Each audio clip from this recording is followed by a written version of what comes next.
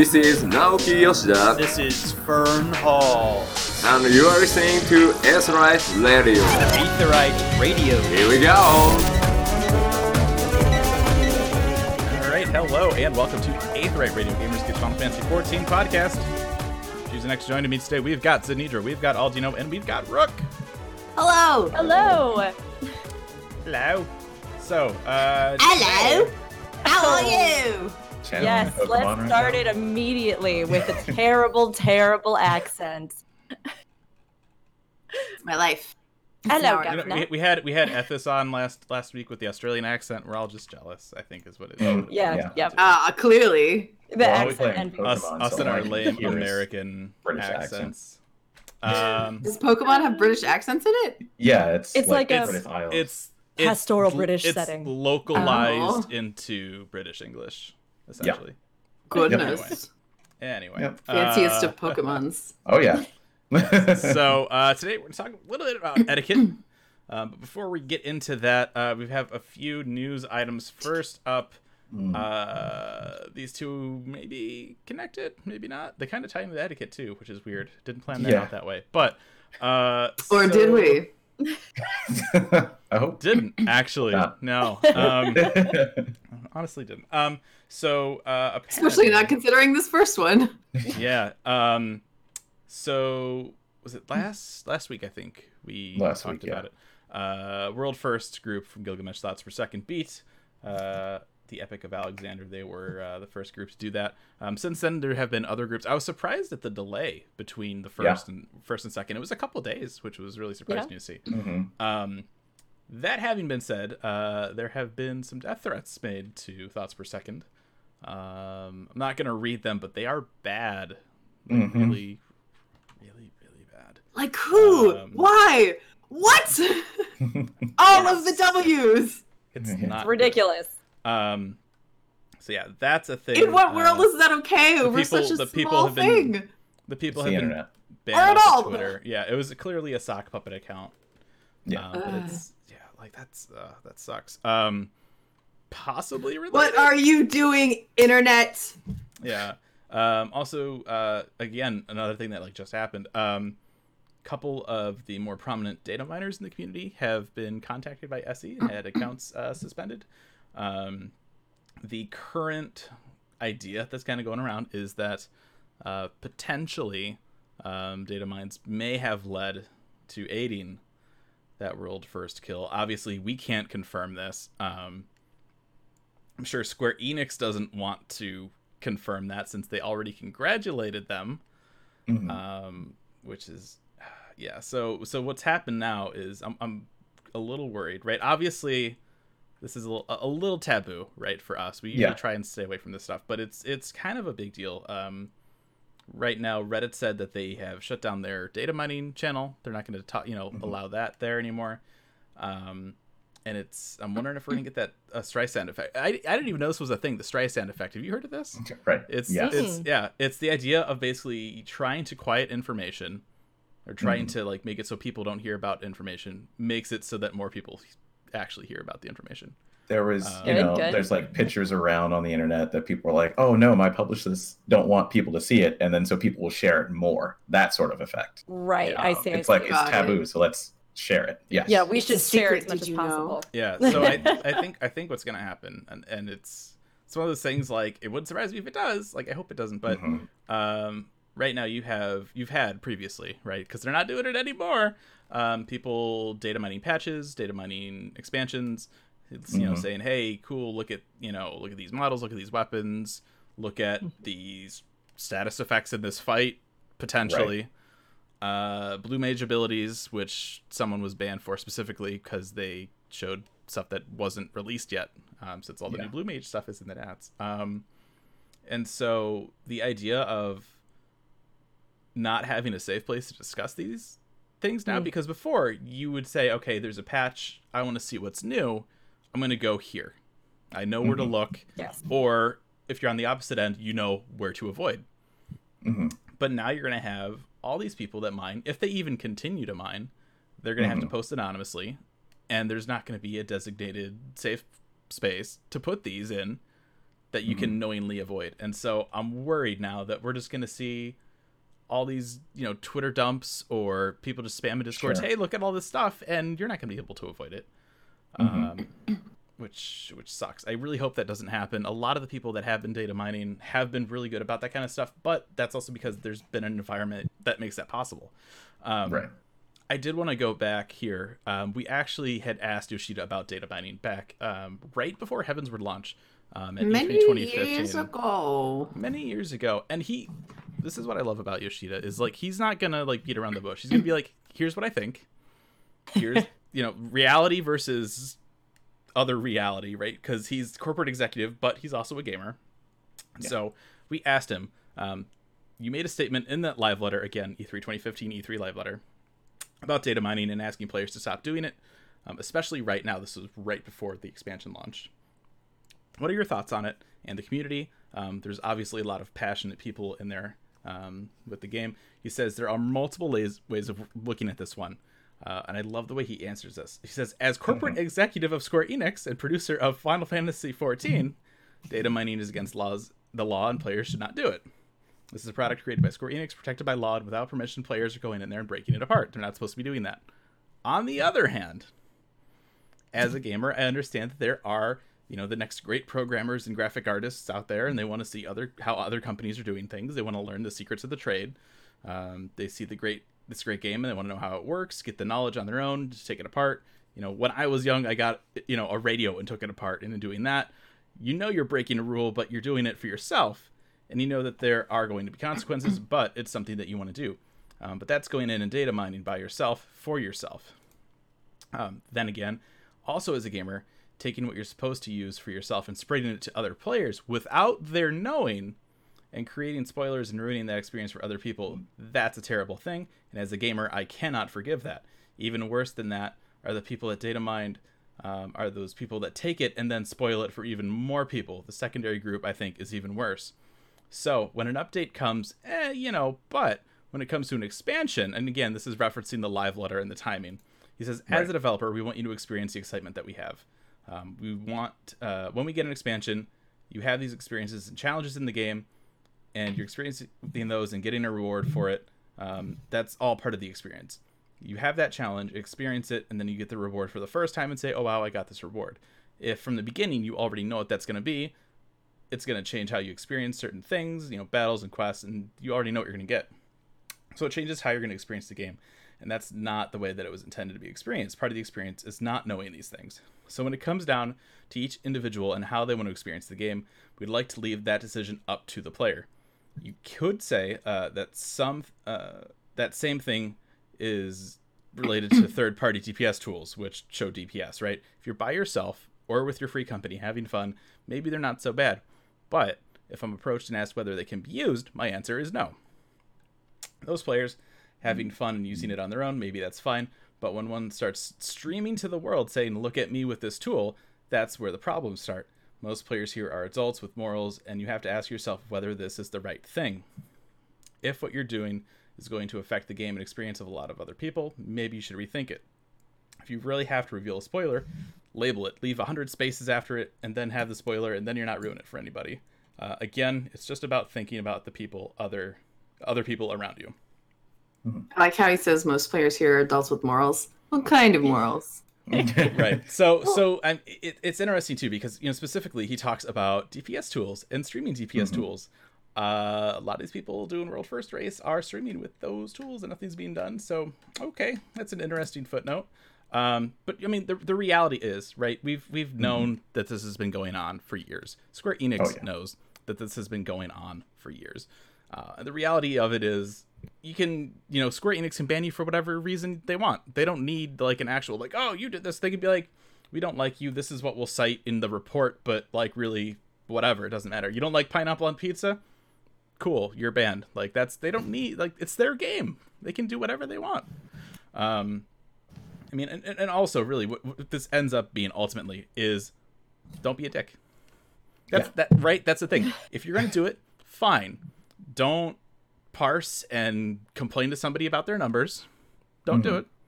If you're going to spoil, if you're going to dat mine story quests or boss model data, Don't like just come to somebody out of the blue and be like, hey, check this out, and be like, oh, cool, now I know what to expect. You know, just don't be a dick about it, and you should, in theory, be okay. But it's totally the right of Square Enix to go after these people. I mean, that's the reality of everything, and so hopefully, the whole thing with data mining and exposure to information doesn't get worse from them taking action. And it's you know, it's so many things. You know, if it's tied to these death threats, maybe they just decided, hey, we saw these things, we should act on them. It's there's definitely inconsistencies across the board with a lot of this stuff. I mean, notice. Go ahead. I was gonna say, all of this aside, it's Square Enix, and especially Final Fantasy XIV.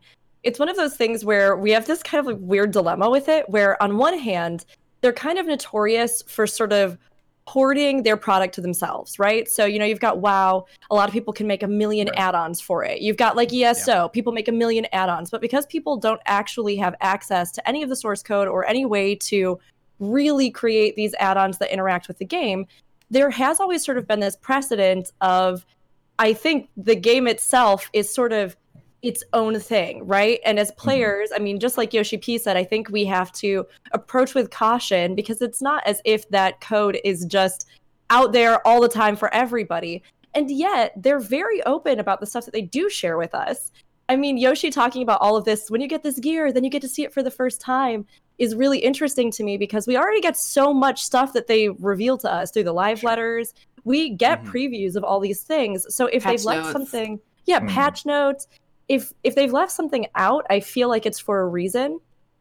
And, you know, with things like Ultimate content, this has really brought a new turn to the discussion with the, you know, competitiveness of World First. And if data mining information is already the precedent, and like we were saying earlier, it's on a whole bunch of channels everywhere anyway, is it really an unfair advantage to use information that is publicly made by the community to do this? And I think that Square Enix coming back with this and some of these bans, they really are starting to realize, you know, maybe we need to control this kind of thing more if it's going to create these big divisions in the community. Yeah. Right. And I mean, you know, the other big question too is if this is all correct, right? If this did lead to maybe some unfair advantages for some groups going after Alexander, right, in this first week here, why act now and not back in Ultima Weapon when we dat mined the Woken stuff? Yeah. We knew about that, you know, that was a thing. Like, people knew about it. So their decision to suddenly act on that seems weird. Maybe it's not related. We don't know for sure. And we never will. It could just come from somebody's conjecture at some point. Yeah. It's definitely interesting timing. And, you know, we're talking about other MMOs, and, you know, people data mine every game that you can possibly data mine. And, you know, recently WoW has been like encrypting videos and things that they don't want people to, they know that people do it. I mean, there's websites just for that sort of thing. And so they're like, okay, we'll put an extra level of protection on this information. And I wonder if we won't start to see more of that in the future. Maybe. I think it's certainly possible. And I mean, didn't they for the longest time just not upload the stuff they didn't want us to see? Yeah. Like there were the pre-patch things, and here's the gear. I don't think knowing the gear really hurts anything. Well, yeah. I mean, but then once we get the full patch, it's like, here is the video for, you know, the end of the game or whatever. Yeah. Well, I mean, I remember when the Turn 12 video got leaked, right? The second part of that End of the Era trailer, and like that was taken down like as soon as that link went out, everyone's like, oh well, and it's gone. And it's, you know, we're in interesting times. I mean, Epic is suing, I think, their second person now that's data mined and leaked information.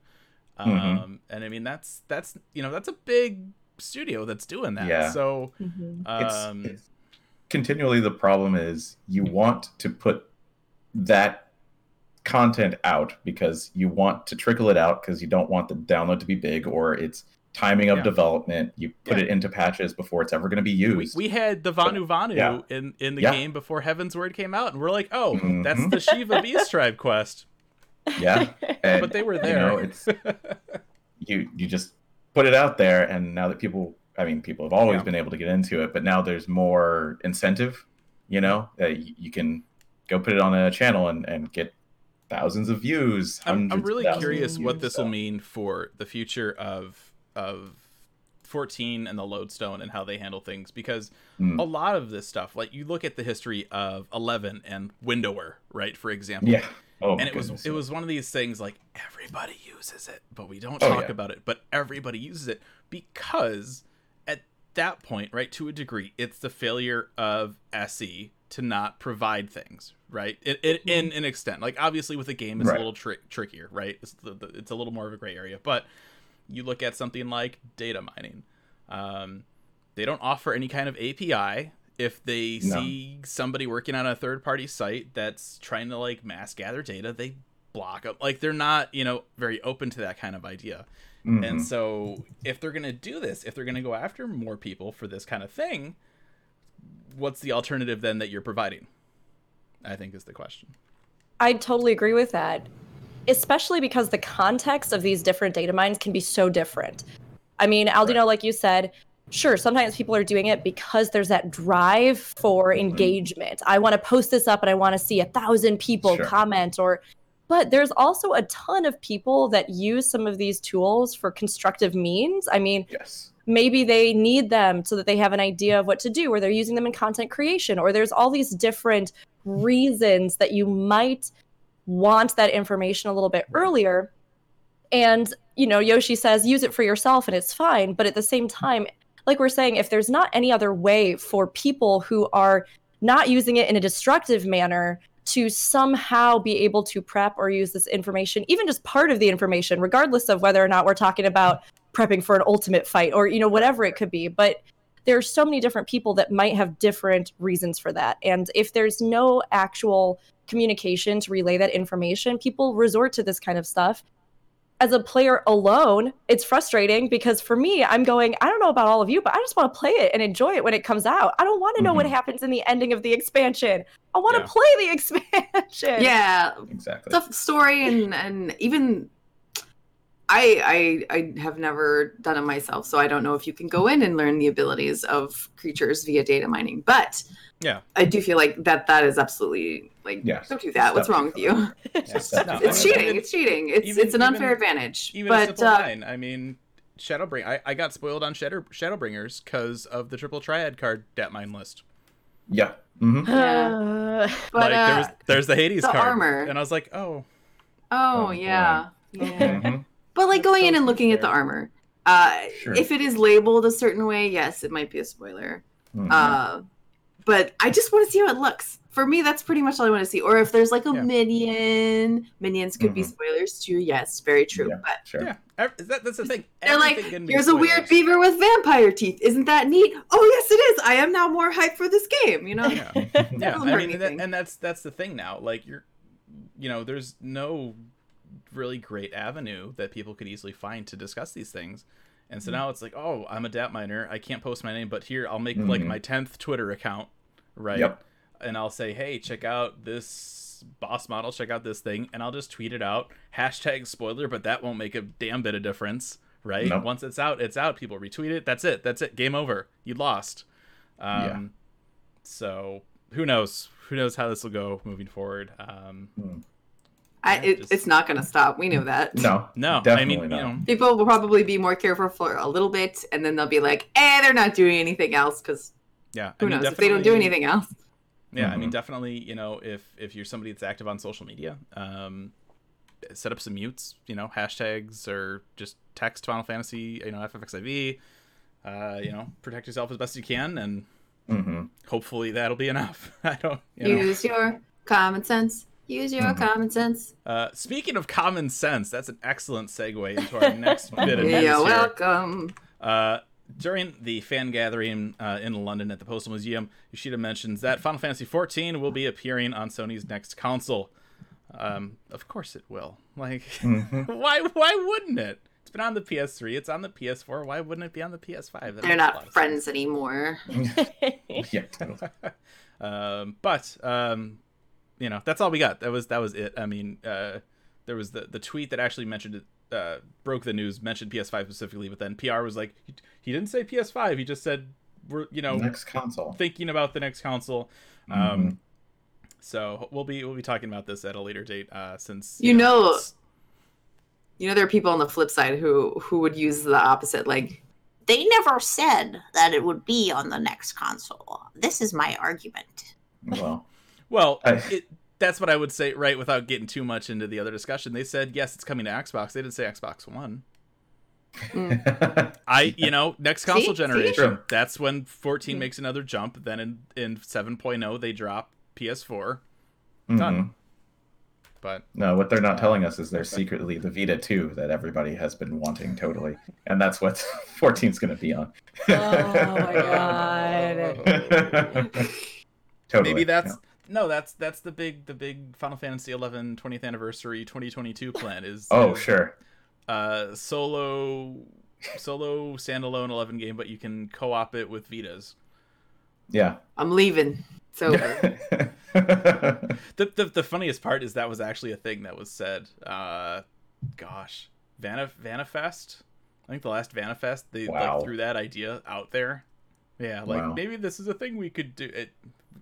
They're not doing it, but it was So there you go. Please Yeah, it was interesting when this news came out the other day. Everyone's like, "Wait, there was a fan gathering in London? What is this?" So most of you listening to this podcast probably visit the Lodestone, but you visit the NA Lodestone. You don't visit the EU Lodestone. So it's featured prominently on the EU Lodestone. Entry and all this stuff for a while now.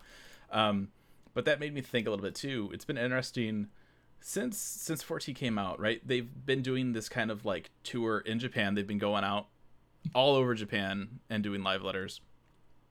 EU gets an occasional fan fest. They'll either have some little thing in London, or usually with Gamescom, they have a fan gathering with Gamescom. NA, we've had some panels at PAX, and we have FanFest. FanFest doesn't count, I feel like. Or it should, because each region does get one. Yeah, each region gets that. But like we get panels at PAX. Like we had that. There was that launch event back when 2.0 launched in PAX Prime 2013, where Yoshida made fun of me for falling off Titan. We haven't. I feel like the stuff that goes into having a North American event is more complicated than any place else, though, because we are so big. Even in Vegas, they could probably have twice as many people try and go as actually go. Well, and they can barely handle what they actually have show up. Right. Well, I don't think it's necessarily size of venue, right? Like they can say, here's the deal, like this is how many people can get in. We'll raffle ahead of time so you know if you can get in or not. Yeah, but remember how angry people were at Vegas. I think these other events will probably gonna have be smaller. people upset. They Absolutely will be smaller. These will be 200 people events, but part of that also is that they haven't done them. If they start doing them, it won't be as big of a deal. That's the thing. And I think that the FanFest in NA is so contentious because of the fact that we just have next to nothing here except for every 2 years. And then, of course, everybody wants to go to it because they're going, this is the only really big thing that we have, unless you do manage to go to something like PAX. But even then, it's not a really specific kind of event. Yeah, it's not like we have... The fan gathering of PAX is talking to people next to you in line for the panel. Like, that's not a fan gathering. Do you play this? No. Okay. Yeah. Even if they just did some pop-up Eorzean cafes or something, or if they had... Don't get my hopes up like that. It would be so good, though. And I think that it would ease off some of the burden of things like FanFest, because the fan community would feel as though it has a connection. And it's not like we don't have a ton of amazing community managers here in NA. It's just that there seems to be some sort of weird disconnect with our actual kind of programming extension into the US for some of those things. Right. I want to real quick. Silent Apocalypse in the chat says, I went to a small FF Fan Fest in New York, and was that the iGames tour? I'm like dating myself knowing what that is. But yeah, I mean, with 11, it's another one of these weird examples where like 11 did this. What the hell? Like before they did their big fan fest, they had a bunch of like little mini fan fest type things in a bunch of cities through this other company called iGames. Were they successful? I mean, as far as I know, people went to them. Okay. This was like pre like live streaming. Like this is a long time ago. I don't know. I imagine things would be more successful now, but they may be looking back on those and being like, not a lot of people did this. There's not a lot of documented stuff about the Final Fantasy XI iGames tour.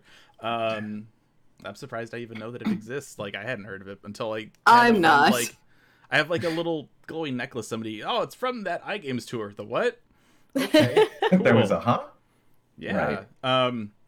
But yeah, I think it would be so cool to see this, even if they have to attach it to PAX, right? Because like again, like the panels are great. I love the panels. Everybody loves the panels, but it's not a fan gathering, right? Mm-hmm. And so I'm really curious if this is something that they would consider. I mean, rent out a bar for a night, in Boston, in Seattle, in San Antonio or Melbourne, or anytime that they're already going to be out there for an event. Like I get it if it's like if it's like the middle of October and you're like, all right, let's like pay a bunch of money to fly a bunch of people out to New York. Like that doesn't that's not like cost wise, that's not maybe the best way to spend the money. But if you're already going to have a bunch of people in town staffing an event, then yeah, that makes a lot more sense, I think. Like it's like Gamescom, when they do the big stuff at Gamescom. Right. And again, not having these ourselves, how much of this is fan operated? How much of this is Square operated or Square backed? No idea.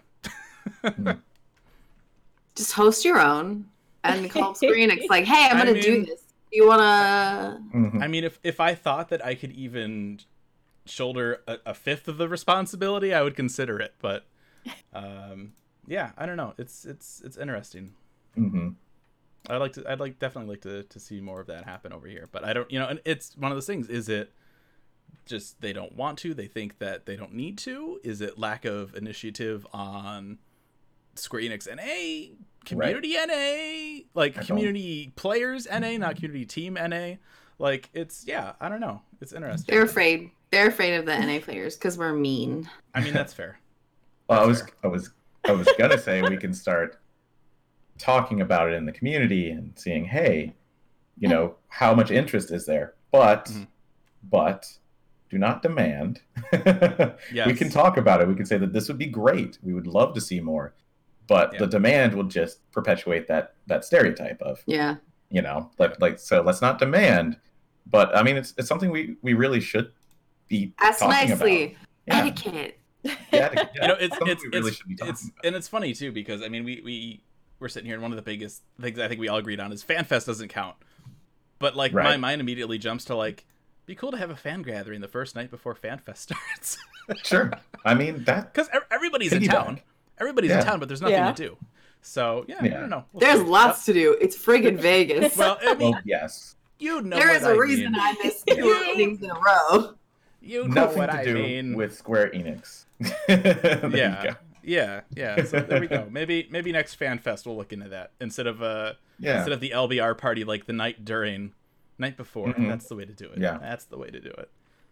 Yeah, even if they just empowered fan groups to do it, right? With Twitch gatherings, we have official things like TwitchCon, but I know even here in Chicago, we have Twitch Chicago, which is a massive group that is run by streamers on Twitch, and that is just coordinated here by the community, right? It's not anything that is really majorly official, although it's gotten to the point where, I mean, so many people have decided to help out, and it's gotten so big that yes, it's gotten a lot of recognition from a bunch of different people. But yeah, even if they kind of just empowered fan groups to do that in regional areas, even that would be something, and it would take a little bit of the burden off of them. Even sci-fi, anime, cartoon, comic cons start from individual is it the full people. Yeah, all of nerd cons, happy little bucks. Those generally aren't started by the actual people who make that content. It's by fans. Right. So if it's something you want to do, that ask people who already run cons. They'll probably be more than willing to help you out. And another point brought up in the chat too is if they have a bunch of smaller events, you wouldn't always have the whole team over there, and you wouldn't necessarily have any big announcements, and you don't need to. And I think that's important too, is what the expectations are of these events. And I think you could easily get, we were talking before the show setting up, we're all over the place right now. We've got Seattle, California, like we're all over the place. And so wherever people hold fan events, there's going to be fans, but there's also probably going to be content creators, people that are more known.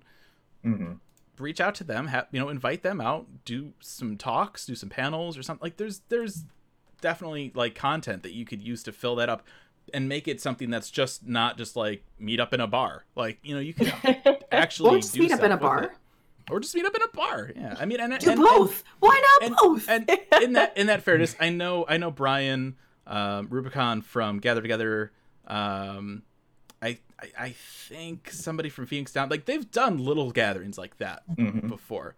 But yeah, I think it would be nice to see something a little more grand, like what they keep doing in Europe, or something like when they do their live letters, because it's not just the live letter in Japan. When they go out to one of the prefectures, it's they have like a little battle challenge station set up. Like there's actually like little things for them to actually do. It's not just come into this room, watch the live letter, leave. Like there's a little bit going on. Have a live duty commenced, like in some venue somewhere. There you go, done. And put something around that. That'd be great. Yeah. I don't know. So who knows? We'll see. It'd be nice, but I'm not holding out any hope either. Right. Next up, the Tactical Assault Commander F14 Final Fantasy 14 Edition. That's a mouthful. Has started to ship. If you guys don't remember this was the gamepad that they talked about. I believe they mentioned it first at E3. 100 I think it was E3 ago. Around E3. Reading this title, it sounds like a fighter game, like a fighter pilot game for Final Fantasy 14. Yeah. I just want the box to just have all this in bold. The Tactical Assault Commander F14 Final Fantasy 14 Edition. I just love F14 Final Fantasy 14 Edition. Like, really? I love it. It's so great. So if you guys don't know what this is something that Yoshida worked with Hori to design. It's one of those gamepad. It's not like a controller gamepad. It's like a left-hand gamepad, right? It's $129.99. It has extra keyboard buttons. Yeah. And a Nostromo Right, exactly. G13. So you can get these right now, $129.99. They did have pre-orders open for like the first wave, but they're selling them now, so they have some left over apparently. Limited time exclusive to the SE store, so apparently we'll be seeing these a little bit more widespread in the future, maybe. Just to throw this out there too by comparison. So for work, I use a Logitech G13, which is the same kind of thing. Except they recently stopped manufacturing them. So those things are like $330 on Amazon right now if you want to find one, which sucks. I'm like, every time I look at mine and it like acts up just a little bit, I'm like, don't do this to me. Nope. Yeah. So by like actual comparison, since G13 is kind of off the market, Razer's Tartarus is like $80. And you can get the Tartarus Pro or the Orb Weaver for like the same price, $129.99. The problem is we don't know much about the Tactical Assault Commander F14 Final Fantasy 14 Edition because there's not a lot of documentation. Featuring Dante from Devil May Cry. Yeah. Right, yeah, there you go. We don't know if it's got membrane switches, if it's got mechanical switches. We've seen there is a little bit of a walkthrough for the software finally, which we had no idea before when pre-orders were open. It's like, so are you gonna tell us more about what we're dropping money at? No? Okay. Good to know. So it is out. I know some people have been getting them. So if you picked one of these up, let us know what you think of it. Send us an email or write us a review. Yeah. Yes, please. I'm hoping I can get my hands on one at some point to talk about it, but we'll see. And that is. Do you think they called it? You think they call it the F14 because the Logitech one is the G13? No, it's I looked at this because this is a fake question. Don't answer it. Oh, okay. No, if there's you had a real answer. I feel like the F like the wording, the way that's made. I think that's relevant to other tactical assault commanders that they have. Okay. Are we sure it's not just because there's a it's line. Final Fantasy 14? Well, that is for sure, but it's not like F14 is just there for no reason. It's in line, I think, with the branding of the other similar things that they have. Have you looked up the previous tactical assault commander to see if it was membrane or mechanical? I actually could not find that information either. They just don't tell you what kind of key it is. Which, why would you want that on anything that's kind of a keyboard, right? But they have one for like Doom Eternal. It's one of those weird ones where it's like the thing and then a mouse, but you can use it on console because why? Sure. Like, yeah, such a weird market for those. Fusion's done real research into this, guys, and the information is just not out there. I really wanted to know more. Well, because I use my G13 and I love my G13. I actually cleared Alex I cleared Father with my G13. Such a weird sentence. I cleared Father. Cleared Father. I'm similar. I mean, like if they ever stop stop making my favorite MMO mouse, I'm gonna be hurting. Yeah, I love this thing. If they don't make my G600 anymore, like I can't do anything anymore. I use it for work. I use it for gaming. Every time there's a sale, I pick up one. So I have 2 in the closet right now, just waiting, just in case. I think I'm on my third. I'm serious. I also have 2. Well, so after a while, like, they're not expensive, right? You can get them for like $20-$30 if you find them when they're on sale. Yeah. And so after a while, with heavy usage, maybe the buttons stick or don't click quite as well as they used to. So or just break. Click issue. Yeah. Right, or just break. So the double click issue. So that gets downgraded to my laptop mouse. So I'm using my old G600 on my laptop. I got the new one for the desktop, and then if this one starts to act up, we'll just rotate it, go down the line, hand me down. Right? It's all good. I don't know. Usually mine just straight up, one of the buttons just breaks inward because I guess I'm too mean. Lately, I'll hit my I don't remember. Oh, flourish is on the same button as my dash, but one's control and one's not control. And my control's been sticking on the mouse, so I'll be like flourish dash, and I'm like, oh god, no. That's my favorite part about the G600 is that third mouse click button. Yeah, and that's just my control hold. I can do 12 actions on my hotbar with my mouse with just my right hand. It's great. I love it. I can't imagine playing this game without this mouse. Whenever we go to a fan fest, I'm like, it's gonna be a rough time, boys. And I always forget to bring it, because I'm like, I can just bring it. I don't think they would let you. Yeah, they wouldn't let you plug it in. You could though, because it has onboard memory saving. Yeah, I know, which is also really cool. It's funny because I had seen, right. It's one of those things we're gonna end up talking about hardware for a little longer now, but either an MMO mouse or like the gamepad stuff, like we were talking about. It's one of those things where if you don't own one, you're like, that's weird. I don't know if I could use that. That might be weird. And so I had been kind of eyeing the G600 for a while. This was like right before 2.0 launched. At the launch event they had at PAX, again, going back, Logitech was a sponsor. They had G600s out on all the machines. And so I remember playing with one for the first time, and I was like, this thing is amazing. Right. That night, when I went back, I ordered one, and it was waiting for me when I got home. I'm like, and I haven't had it without since. Like, it's so good. WildStar was the reason for me. Yeah, I was falling apart trying to play WildStar. Me, it was just comfortable. Like the one that I picked happened. I didn't plan to use the buttons on the side, but I was like, they're there. Let me give it a try. Why wasn't I doing this? Right. That could be another fun topic in the future as well. Like setups and things like that. Yeah. Keybinds. Put it on the dock. Yep. Yeah. Exactly. We'll be good. We'll be good and not stretch this out even longer, so we can reuse this idea in the future. Yeah, we could definitely do that. That's a good one. So topic suddenly changed. Yeah. Right. All right. So moving on, we actually have a discussion topic. We're going to talk about etiquette and how to not be dicks in the game. It's a simple concept, but we're gonna explore this a little bit. So.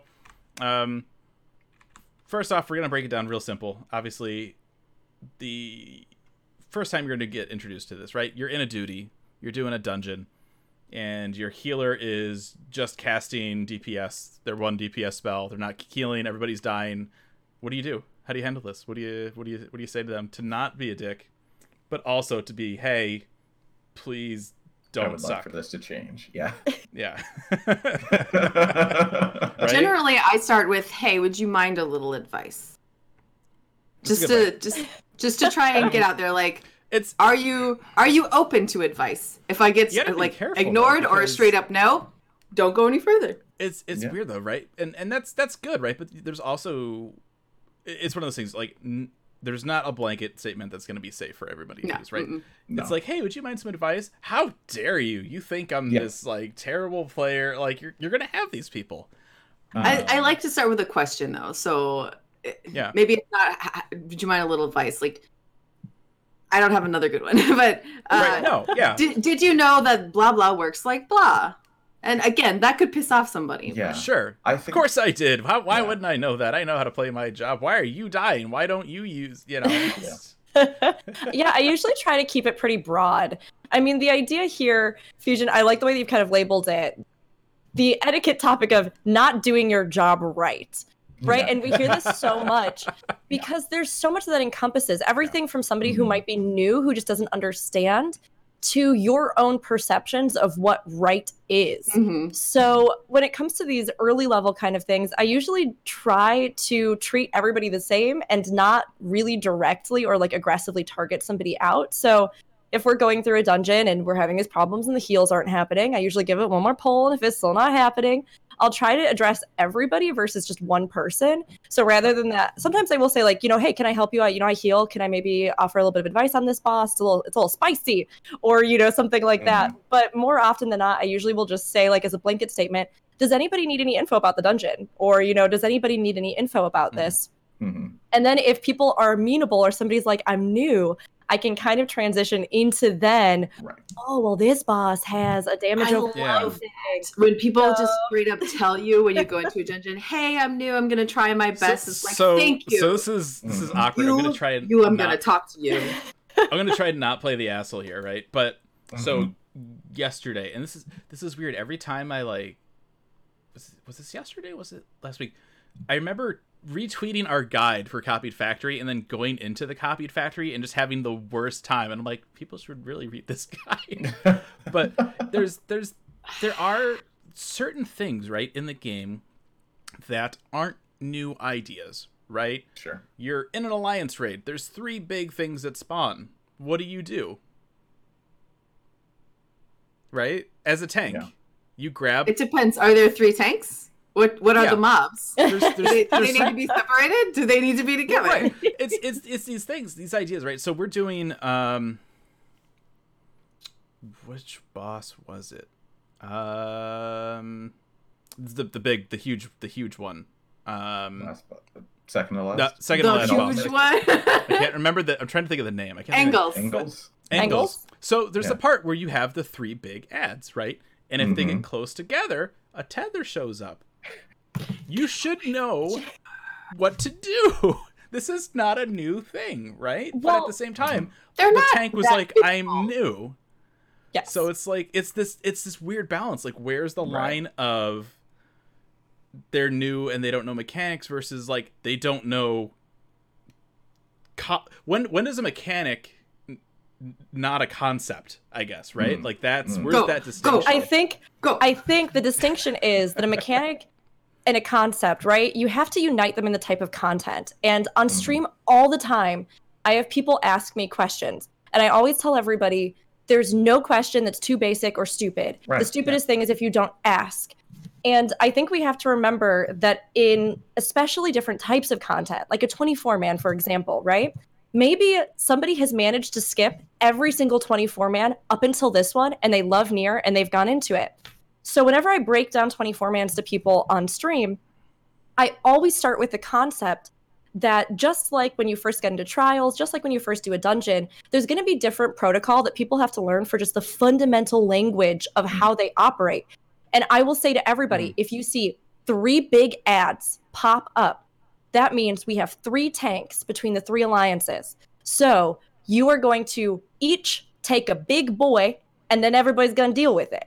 And it seems like it's such common sense for people, but you have to remember that if you aren't somebody that has gone into 24-mans before, that's fair. Where else are we going to have a dungeon where there's 3 tanks who take 3 big ads? You know, like people just don't know. So either one tank tries to take all of them because he thinks, oh, I'm main tank, so I've got to do this. Or, you know, you kind of put that logic together where you're like 3.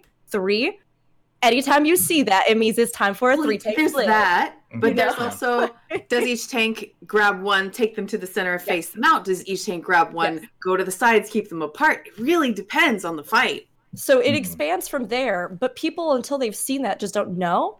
And I think that it is not always I will say this. I think the community's etiquette about that is different than what I personally think the etiquette should be, right? Sure. Because people do tend to assume, and in game, I will say that the most common thing you're going to see there is that people will be like, I mean, Fusion, and rightly so, what you said, like, it's a common sense thing. Why aren't you just doing this? And that gets put on the new players. But if you a lot of times just outline that and you give them something really tangible right away, like 3 big boys, 3 tanks, take them and go. Like they will pick up on that a lot faster than just getting, you know, the general, like, why didn't you do this? Tanks, tank. Yeah, tank. Unbelievable. Because then you go into the same raids and maybe it's one of the old ones and everybody's like, why are you pulling them apart? It just burn them all together. You're just doing nothing, you know? So it's you must be new to Crystal Tower runs in 2019. I'm sorry. Right. I know, but it's usually if you just take 1 second, my personal etiquette is that if you take 1 second, you have less problems for the overall seconds in the entire thing. Because if you can give them something tangible, you're good. I'm totally, I'm not going to say like guilty, but guilty of, if somebody is complaining, like if I'm in a voice chat with somebody and they're like, oh, this person is not doing blah right, I will ask them, did you ask them if they know how to do it? And many, many, many times I get, no. Well, maybe if you ask them if they know how to do it or explain it to them, they would do it correctly. Yeah. And many, many, many times they do. Yeah, and it is different. I mean, here we sort of have things broken down into the roles, right? So I think every single role is going to deal with this differently. We talked a little bit about healers, and there's this whole debate about, do healers only heal? Do they only DPS or tanks? All these like little common sense things, or DPS. I think every one of those classes is going to have different expectations. But I think as players personally, we can never foist expectations off on people just because maybe the majority of them may be familiar. I mean, I've literally had people before where I say to them, you'll want to use an AoE heal on this. And they'll say, I don't know what an AoE is. And I've had people laugh at them in those situations. And I'm going, I didn't know what an AoE was when I first got into MMOs. I had no idea what a dot was. I was like, are we wearing polka dots? Like, what is happening? That's what I wanted to say specifically is that, one, common sense isn't common. You know, it isn't. It's uncommon sense is really and 2, this is Final Fantasy 14. The first 2 words are Final Fantasy. Typically, that is a turn-based game, right? Typically, this is an MMO. This is a whole nother different level of common sense that you build up over years to know what an AoE is, know what a dot is, you know what tanking is. That's not a thing in basically any other game. You would have a tank, and it's like, okay, well, they're the one who kind of takes damage, but it's not like they have to move people around and actually control the battlefield. MMOs have a different level of common sense than most other games. And, you know, too, I also want to point out, because we do have a wiki. It's a wonderful resource of information. On that wiki, we have a dictionary of terms and slang. If you want to know what an AoE is, it's on there. Check it out. We got a lot of stuff on there. Join us on our Discord. Join us. .gg/gamers. Yeah, I mean, it's all in there. Yeah, we'll tell you what an AoE is and not yell at you when you stand in it. Even outside of that, even outside of that, there's always that point too, and we'll probably get into this more because there's a lot of topics that sort of touch on this, right? The idea of in-game feeling as though you can tell somebody how to do something right, you know? I think personally we always have to be careful about that, because there may be people where if you can find the right way to approach them, are amenable. So sort of like we were talking about, what are those transitionary phrases that you can use? You know, maybe you're going to say like, oh, hey, I DPS all the time. I had a really hard time with this guy too, which automatically makes it seem like, hey, we're buddies. I know what's going on. You know, this might make it a little bit easier rather than me just saying like, hey, Dragoon, you suck a lot. Like, that's terrible and nobody wants to hear it. Like, no one wants to hear that. But if you can kind of, you know, turn it around, maybe you can find a way where that person is personally attacked right now. But like maybe, hey, Fusion, you suck. No, I'm kidding. But it's like that nobody likes that. Someone's gonna clip Did that. you like me? No one likes it. You're the floor stereotype, let's be honest. But it's one of those things where I think a lot of times we get in our own heads as veteran players, and we forget that, especially in this context, new players, right? That there are ways to approach them. But you may still encounter somebody who says, no, I don't want you to tell me that. And Zenidra, I think you brought up a great point where I think at that point, maybe their etiquette's not so great because they're being a little rude, but it could also just be that they are self-conscious, that they're nervous, that they are flustered, that they've never played this kind of game before, but they don't like feeling like an idiot. And so they just want to figure it out themselves. And I know that when I started MMOs, my beautiful husband would constantly try to give me never-ending advice about the MMO that I was playing. It was just like, it was non-stop. We're in dungeons, and he's like, yeah, I see that you hotted 4 of the party members. You don't really need to do that. And I was like, you don't really need to tell me how to play my game, you know, like, because I wanted to sort of figure those things out myself. Yeah. And so I think there does come a time where if a player says, like, I do not want this, and this is stop it. Just stop it. We have to, as players, not be offended by that and just go, maybe they just need to take their own journey through this dungeon. Right. Yeah. You know? And I think, too, right, if there are people listening that are like that don't want help, that's fine. But also, please consider that this is a game you play with other people. Yes. You know, yes, Shadowbringers was a wonderful single-player Final Fantasy story, but this is an MMO. Yeah. At least consider looking the stuff up yourself at our wonderful wiki, etc. Wiki's huge. There are. Oh my gosh, I'm glad I'm not the only person though. Like for a while, it didn't happen a whole lot because my husband and I just generally aren't interested in the same MMO. But over the small spans of time where we did play the same one, he tried to be so helpful. He would even say it in a nice way, and I'm just like, screw off! I can do this myself. Yeah. I mean, and it's not that I didn't learn anything. I mean, I'm sure, Zen, you're the same. Like, you learn things, and it's great to get that advice sometimes.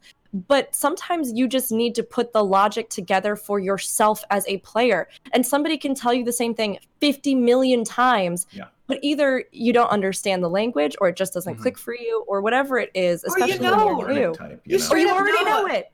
And you're like, I was going to do that in the next 5 seconds, but now I feel like I can't because you told me to do it. Yeah, now don't want to. Yeah. But this is that was to make myself look a little better after that. That was me 10 years ago. Sure. Now if somebody's like, you need to do blah, and I'm like, I know I need to do blah, I was gonna do it in 5 seconds, I will actually still do it. Yes. That's been me this past week playing Death Stranding with my wife. It's like, hey, we should probably build a bridge over. What do you think I'm doing? Yeah, and sometimes maybe you just make a mistake, but that's all somebody sees. So it's usually good, I think, on both sides, right? To not only have a spirit of openness, and that's something that I really had to work on because I was self-conscious because he was an MMO veteran and I was brand new to them, but I was a veteran gamer. So it was a new thing for me transitioning into MMOs. So like you have to also be open and not snap if you're, somebody who's receiving advice.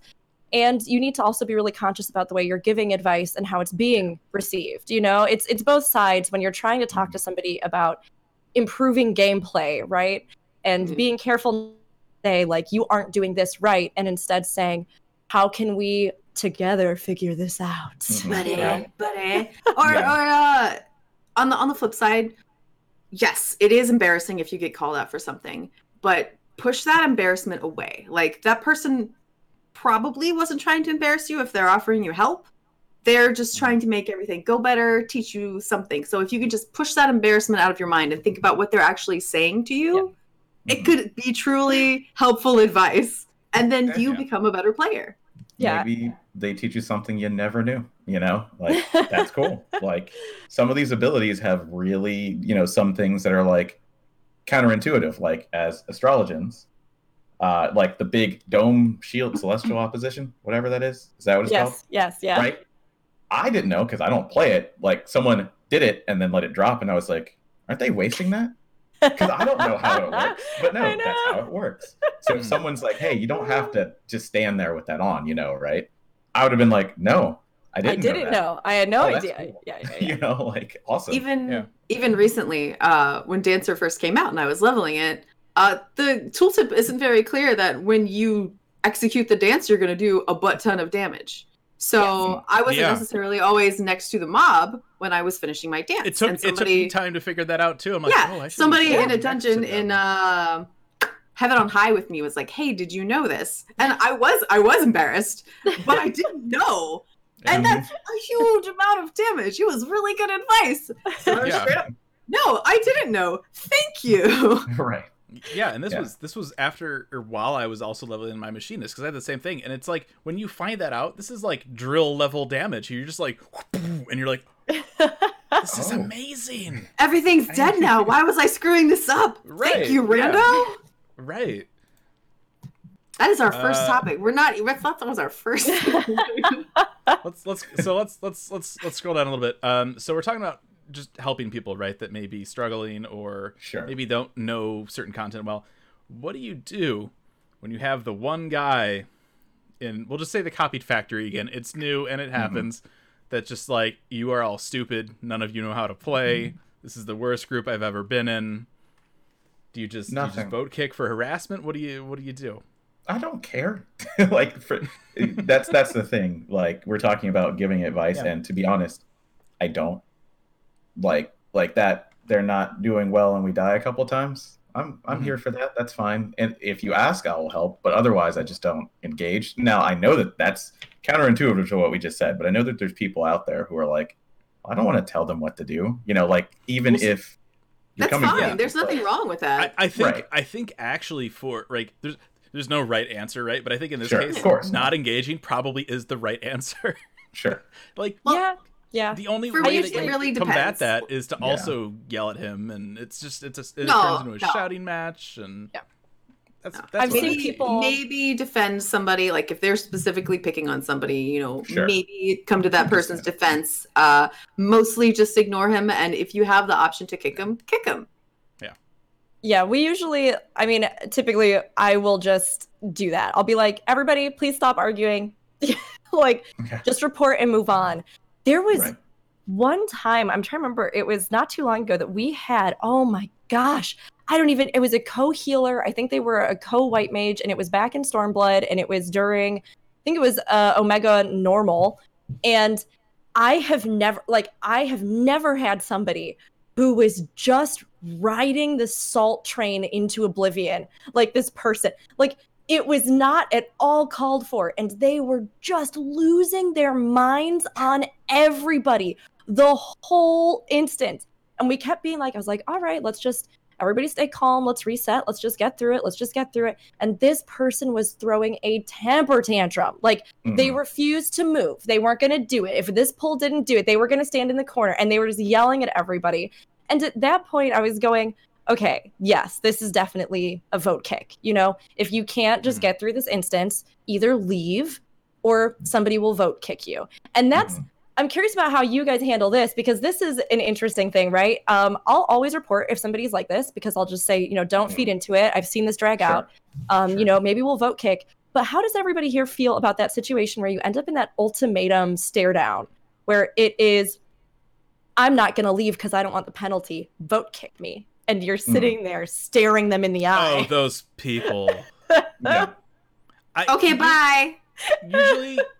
Usually if there are people that do that, like, well then, you know, vote kick me, I'll be like, you know what? You want to play this dance? I'll AFK too. Let's go. Like, I'll waste your time too. I'll just go right back at him. I don't care.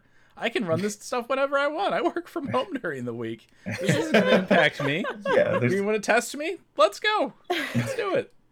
I mean, yeah, it's kind of hard not to go tit for tat for those sorts of things. Like, oh, I'll show you.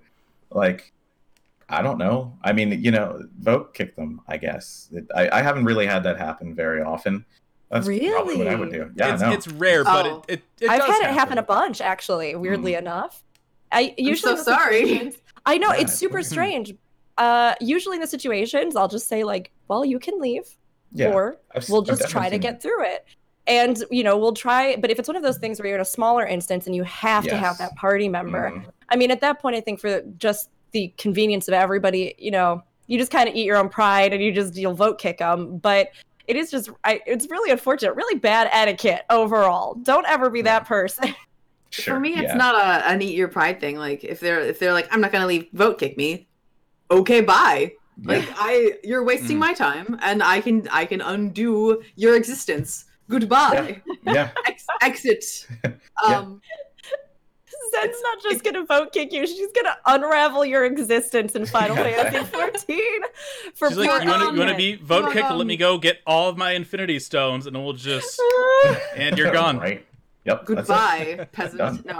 And there's an option too. Let me add.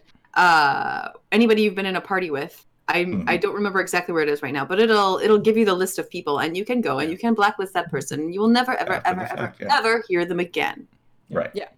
Yeah. Reporting, blacklisting, and I think a lot of people assume that reporting it's just not worth it.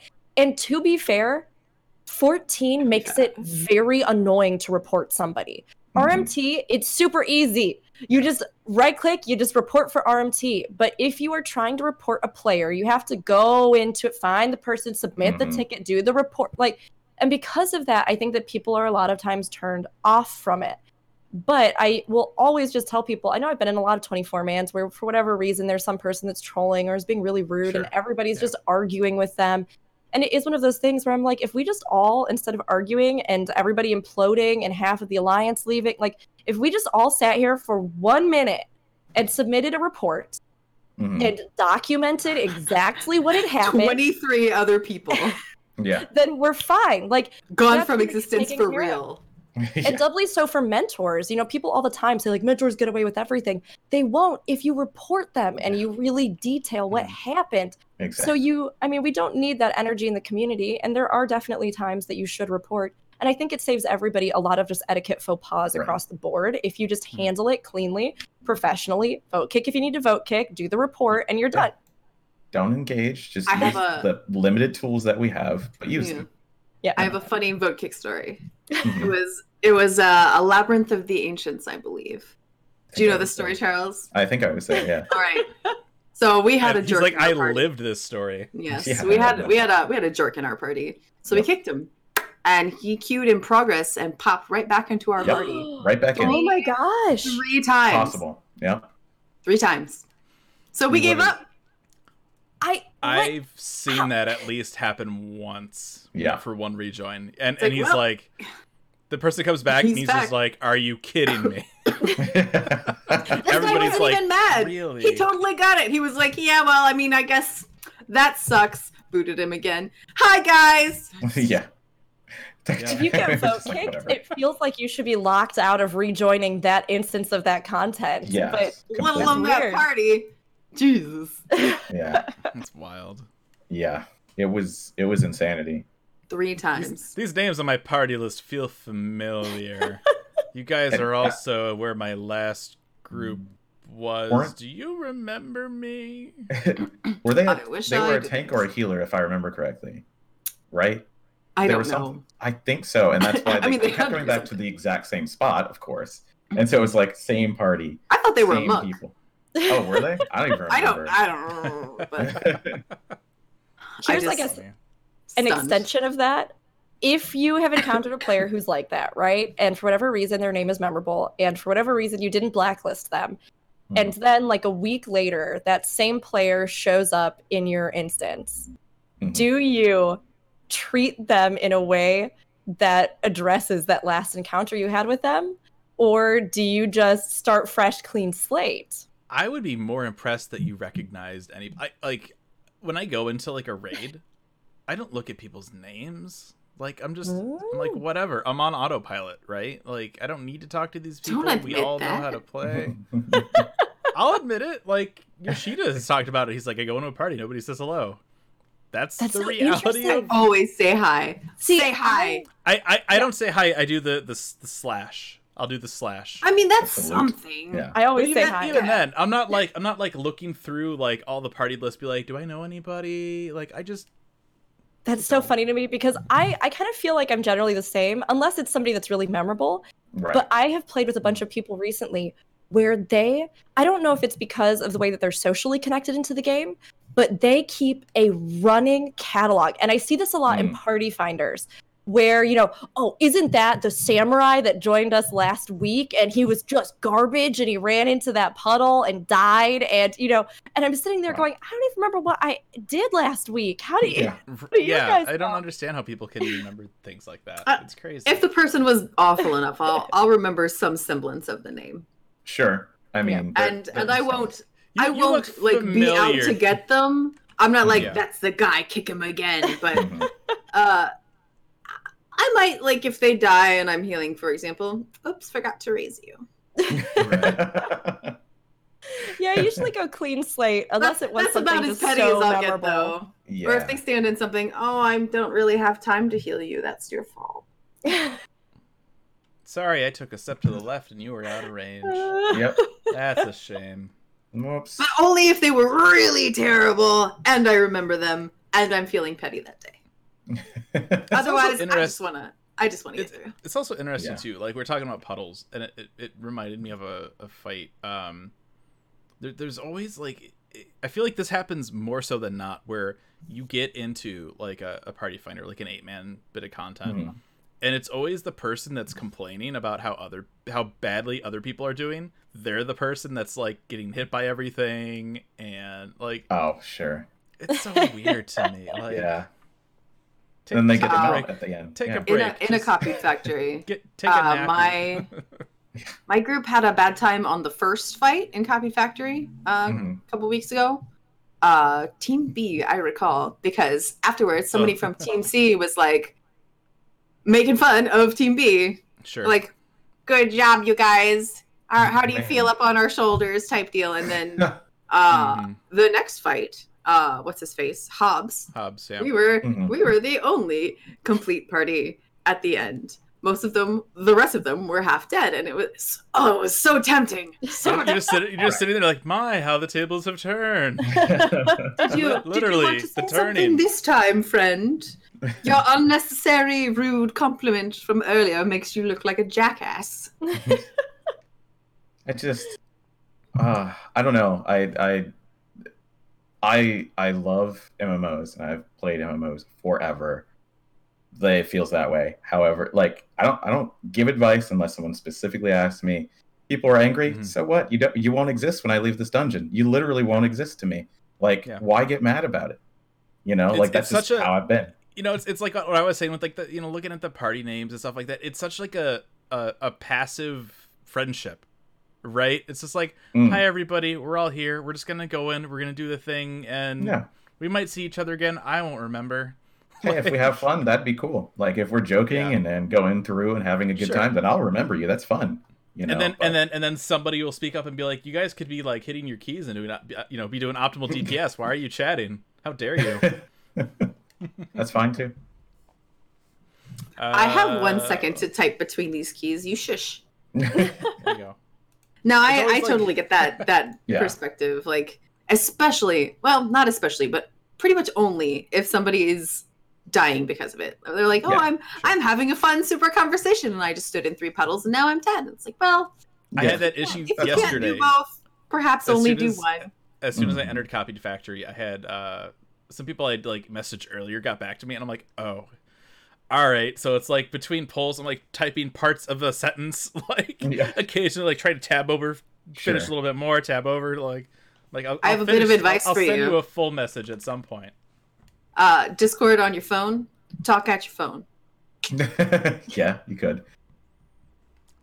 It's fair. It's a solid. I have absolutely done that. That's all. Like, this is important, and I have a terrible memory, and if I don't get it out now, I will forget. Playing the game, hitting a couple of buttons on my phone, it's recording, blah, blah, blah, blah. Yep. That's my life, apparently. Phil walks by, he's like, busy today, huh? I mean, it's usually to him. Oh, well, then there you go. Okay. At least my priorities are straight, right? There you go. Let's see. Was that the whole salt ever? Did we not? I mean, we jumped around. Salt much. is never appropriate. Yeah, no. Yes, I mean, if you're angry, you're angry, but realize that if somebody is doing this to you, they're probably not worth your time. Yeah. Report and move on. It falls back into that category of the idea of what you're doing this wrong or right. You know, I think that there's a lot of times where I've seen people behave egregiously and then be like, well, that person was bringing the group down, or their DPS wasn't good, or they died every time. So it was fine that I was so rude to them. Yeah. And every time I was that. Yeah. Like, why are you doing that? I don't think it's ever okay to be salty or throw these things around. I mean, just like we were talking about earlier, it is a collaborative game. And it is a game that you play with a group. And no matter what the precedent of the community's expectations or veterans' expectations or hardcore player expectations or whatever subsect you're a part of or you normally run with, if you go into anything with a group, I think you have to all work together to do the thing together. And I mean, if your group can't do speed runs, if your healer, can't really juggle stuff, but can keep you alive if you do small pulls, if, whatever it is, or if you have somebody that can improve, I mean, I think you just have to go at the pace of the group and figure that out. And if you're trying to do something that is more difficult and you are being set back because somebody doesn't know what, they've joined a party finder, for example, and they didn't read it and they're not actually at the phase, right? Then you can just, again, cut them out clean and just say like, hey, I really appreciate that you came and I'm sorry to remove you, but we've done it a bunch of times. And I think maybe, there may be some more troubleshooting that needs to happen in this phase for you. So like, I hate to do this, but I'm gonna, try and replace, or, just anything that isn't like, you suck and I hate you and you're dumb and disgusting. And I can't believe you exist on this earth. Also leave. Like, it's giving that kind of negativity in return is never going to end well. Like if your instance is a pretzel and there's salt on the pretzel, don't over salt your pretzel. Right. Like, just let it go, address it how best as you can without stirring up more, and just move on, get yourself some mustard, have a good pretzel. I was thinking cheese. I want a pretzel and beer cheese. Oh man! I mean, like, please. Cheese would be like jokes playing around, right? So the metaphor continues. Oh, okay. Yeah. But now I really do want pretzel. Beer cheese is just Party Finder Nights with the FC then. Yeah. Okay. Pretzel metaphors. That's what you came here for. Right? That's the episode name right there. Pretzel metaphors. Yeah. All right. So, moving down a little bit. What do you guys think about party finders that have Discord required? Why not? Yeah. What if I play on PS4? Yeah. Discord on your phone. What if I don't have a smartphone? Just tell them you can't. What if I'm the one kid on the block that doesn't have a smartphone in 2019? What if I still have my old giant phone from like 1991? Discord makes it run smoother. It makes it run more efficient. It does. I will play devil's advocate off of this. In that I have had Discord required parties where, yes, Discord, you've got somebody in there who's doing the calls and they're really nailing it and it's great. Sure. And then I've had Discord required parties where I ended up in some kind of bizarre parallel dimension. Yeah. It's a group of like really weird, vaguely incestuous vibing people who are saying like really weird, really creepy stuff to each other. And just like, and I'm sitting there in the background going, did I have to be here for this? Is anybody doing calls? Why are those two just like saying weird stuff to each other this whole time? Like, It's really weird. And I personally for me, I'm going, if the party needs vocal communication and if it is a hard fight and it goes smoother because of that, great. But if, somebody knows what they're doing and they're fine and they're comfortable and they know the fight well enough that they can just go to their place and execute it, for me, I'm like, you don't have to be in here if you don't want to be. It's not a problem for me. I'll agree with that. If you're, especially if it's a learning party, I think that Discord is just going to make it go more smoothly. But especially if it's old content, if it's content that you've done for 3 months, and you don't need calls, you're totally fine. I also think it's important to distinguish, right? If you are setting up a party and you're like, I want people to be able to hear calls, say it's okay. You don't need a mic, right? Just be like, I'm doing calls. You need a speaker. You're not expected to talk with us. You need to be able to hear. And I think that's also an important distinction too, because you have a lot of people too that maybe are a little nervous about joining Party Finders, right? It's content they haven't done with people they don't know. So it can be, it's uncomfortable to jump on a Discord like that. Just be clear with what the Discord is for. And I think that will, help. I'm sorry that happened to you. I think my weirdest Discord adventure was I got in there, nothing against dudes, but they were all dudes, and they all sounded the same. Every single one of their voices was the same. Oh my God, then you're not alone. Oh my gosh, I feel so bad. Sometimes I go in and I won't have any idea who's talking, and I'll say something, and one of them's like, no. That was me. And then the other one's like, yeah, that was obviously Phil. You don't know your voices? You all sound the same. It's like, you're all randos to me and you all talk in almost the exact same way. I don't know which one is which. I'm sorry. It's so strange to me because it dawned on me as we were talking about this that I've never been in a Party Finder that wasn't people that I know. Ever. So I've never used Party Finder for any content because I have a static and then a big FC. So that's my thing where I'm one of those people, I rarely just join a Party Finder. Like I finally got into it a little bit once the books came out at the end of Heavensward, right? And like the extremes from 2.0 were like super easy. Then I was like, okay, sure. But generally, like if I don't have friends that are wanting to run content, I just don't run it because I'm not comfortable just running it with people that I don't know. Oh, see, it's funny. I like running with people that I know, but more and more in the past year, and maybe it's just because I play with a lot of people, like a lot of the time between, live streaming and doing a lot of stuff with the, my community or with, extended communities that I'm a part of. I almost like treasure those periods now where I can go in with a group of people that I know literally nothing about and just have this like completely who knows RNG experience where I'm just like, let's see what happens, and I like go in. And I think too it's just because I also just love kind of interacting with people and like getting to sort of get a glimpse of people. So I like for a long time went into a bunch of Party Finders for all kinds of like endgame content and trials and X-Release and like all sorts of things because I was just curious. And I feel like I've been put through the ringer of Discord because there have been times where it's great, but even if you get into like a Discord call, this is, I guess, another component of this.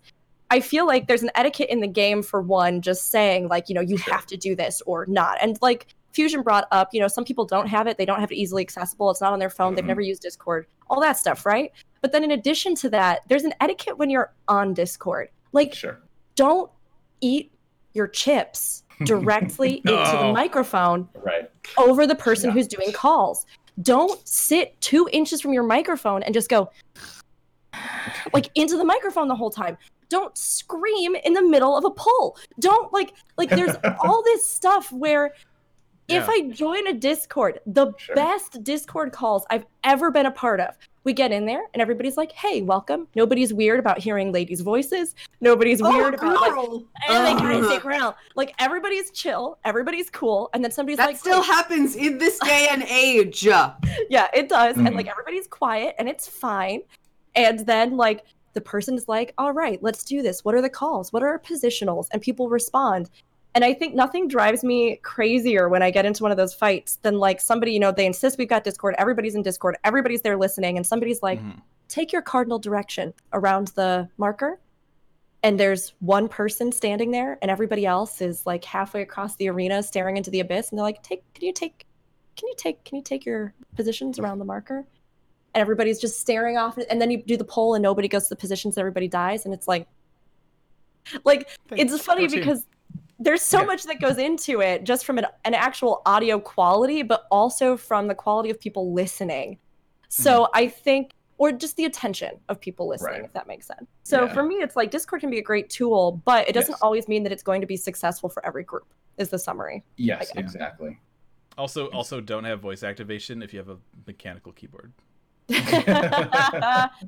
Yeah, true. One of my favorite videos, I retweeted this a few weeks ago when Hades EX was brand new, of the active time event phase. Oh yeah. And it's just this group, and all of a sudden you just hear, and they're all just like, what the hell? It was great. Don't be that person. Yeah, get an MMO mouse, because I don't even think about it. I just go, move my thumb like maybe half an inch, and I'm out of the stupid thing. So. Yeah. you just put your head, right in the middle there where you're accessible to like 6 buttons, and just wiggle your finger, and you're done. And you're done. That's it. You're good to go. And it's gone. All right. Yep. Let's see. What else? You want to pick and choose from? Yeah. There's so many etiquette topics. There's going to be a part 2, definitely. We'll have to touch base on more. Yeah.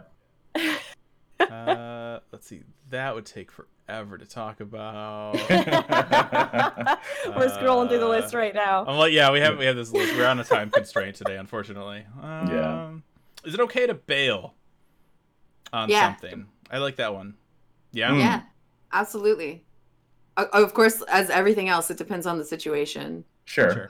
And if the people have been fine, the thing is going fine, but you have to go, just tell them, explain, and be like, I'm really sorry, I have to go. Give them an excuse if you want, or just leave. I mean, there have been times, where I'll be doing something, right? And it's like, I've got maybe an hour, right? And we're into like our 4th try of beating whatever. I'll just drop, right? I'm like, we tried. You're a jerk. No, I'll be like, if you have to go, at least tell them you have to go. Yeah. Probably like, I'm really sorry, and especially if you have a time constraint. I only have an hour. Maybe sorry, give them a warning. I wasn't expecting us to take an hour to fight this one thing. No, don't say it like that. That's not nice. That's bad etiquette. Bad etiquette. No, be like, hey, I only have an hour. If we can get this done, that'd be great. When you get towards the end of your time allotment, be like, hey, I only have 20 minutes left. Do what they say, not what I do. No, but Fusion, I agree with you in the sense that I think that everybody's time is valuable, but that also includes your own. And that took me a long time to figure out, right? I still don't like to bail on things if there's no reason for me to, maybe I get into something and the team's really struggling, and I'm like, hey, even if one lockout is going to be not exactly what I wanted to do today, maybe we can still help people learn and see a new phase of the fight, and that's great if I've got the time. But there have been times lately where I'm going, I have 1 hour, and I just need to get these things done, like you said, and I think that, if you can make a graceful exit and, boogie out, that's fine. If you just as graceful as you can, But if you just leave too, it may not be the most polite, it's also not like you're going out of your way to be like, this whole instant smells like farts, and then you just bail, like, it's just... Sometimes being neutral is okay. Everyone's like, what technology are you using? And I think that it's not unexpected, especially if there have been a lot of failed attempts at something, like maybe it's not the greatest, especially if you went into a party that is like a learning party and there is a note on it that says, be prepared to wipe, please no salt, and then you have one wipe and somebody leaves. Like, that's rude. I love when that happens. I'm like, really? Yeah. I can't believe people at a learning party are learning. I'm out of here. I think one of the examples that I had thought about with this, and I'm going to open it up to all of you, was the idea of, because I was just talking about this the other day with somebody, the idea of if you are a mentor and you go into a mentor roulette, and you know that on that roulette list, extreme primals are on the list, and you get into it with a party full of sprouts who, as sprouts do, didn't realize that you need to go to Party Finder for a synced, version of this fight, is it impolite to leave them? Or should you stay in the instance and try to help them learn as much of the fight as you can as a mentor? Are you in my head? Like, are you in my life? I've told this story before, but I went into a mentor roulette and got Shiva, and it took us until I think it was either like 10 seconds or 60 seconds before the fight was over to clear it. I was in there the whole time, but I went as a mentor, so I stayed. Yeah, it was me as a healer and a tank, and we were the only ones to do the fight. Everyone else was a sprout, and that was a time. But I went as a mentor, so yeah. I mean, don't queue for mentor roulette if you're not gonna be in that mindset. Right, exactly. You're there to teach people. You signed up for it. You pressed that button. And talking about time constraints too, like it's one of those things, right? If you have an hour, realistically, you could probably queue up for dungeon, get it done. Yeah, you're fine. But there's always gonna be that time too where it's like, oh, I'm gonna do this real quick. Oh, the queue is 25 minutes. Yeah. Okay, and then you still get in there anyway, and you're just like looking at the clock and you're running, and you're like, I don't know about this. This may be a bit of a bad idea. Yeah, we've all done that at some point. It happens. Oh yeah. But that's not the other people's fault at that point. No.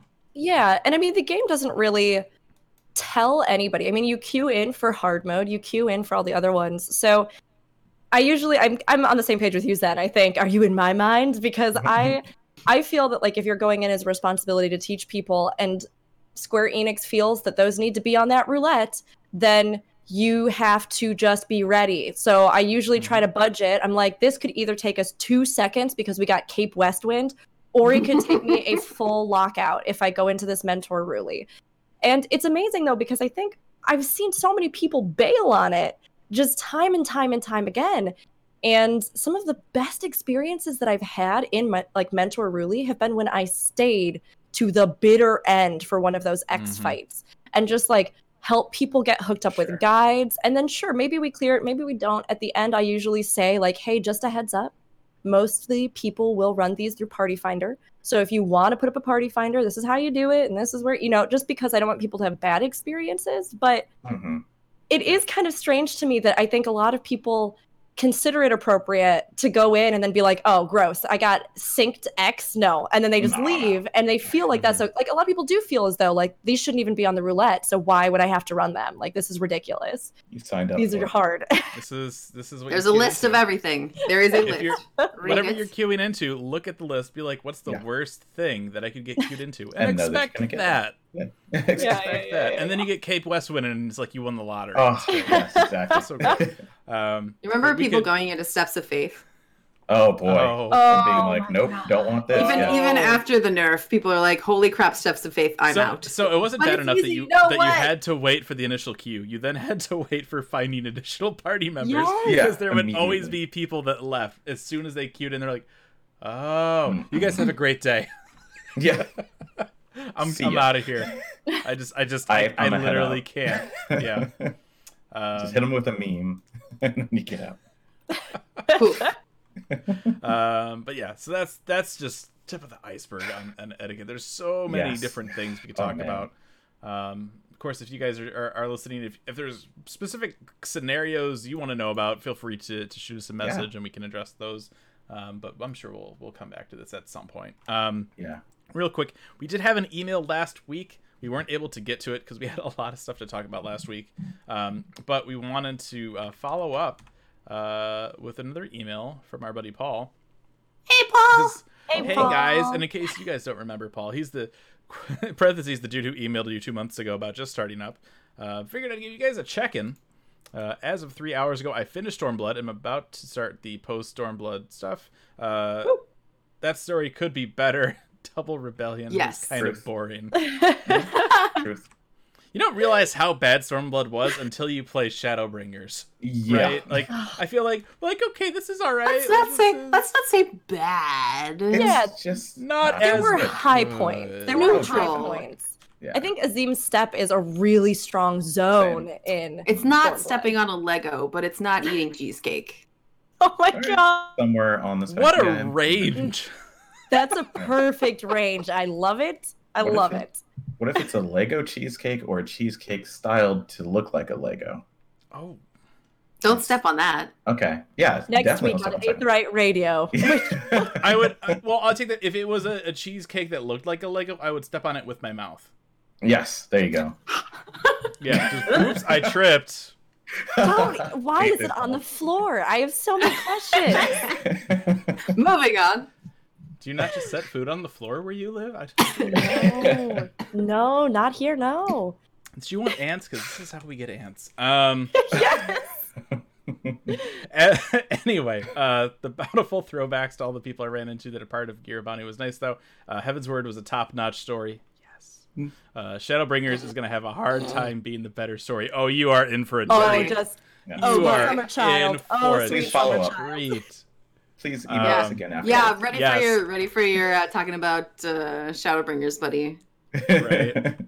It's just gonna be a whole letter that's like, so exciting. Oh, face.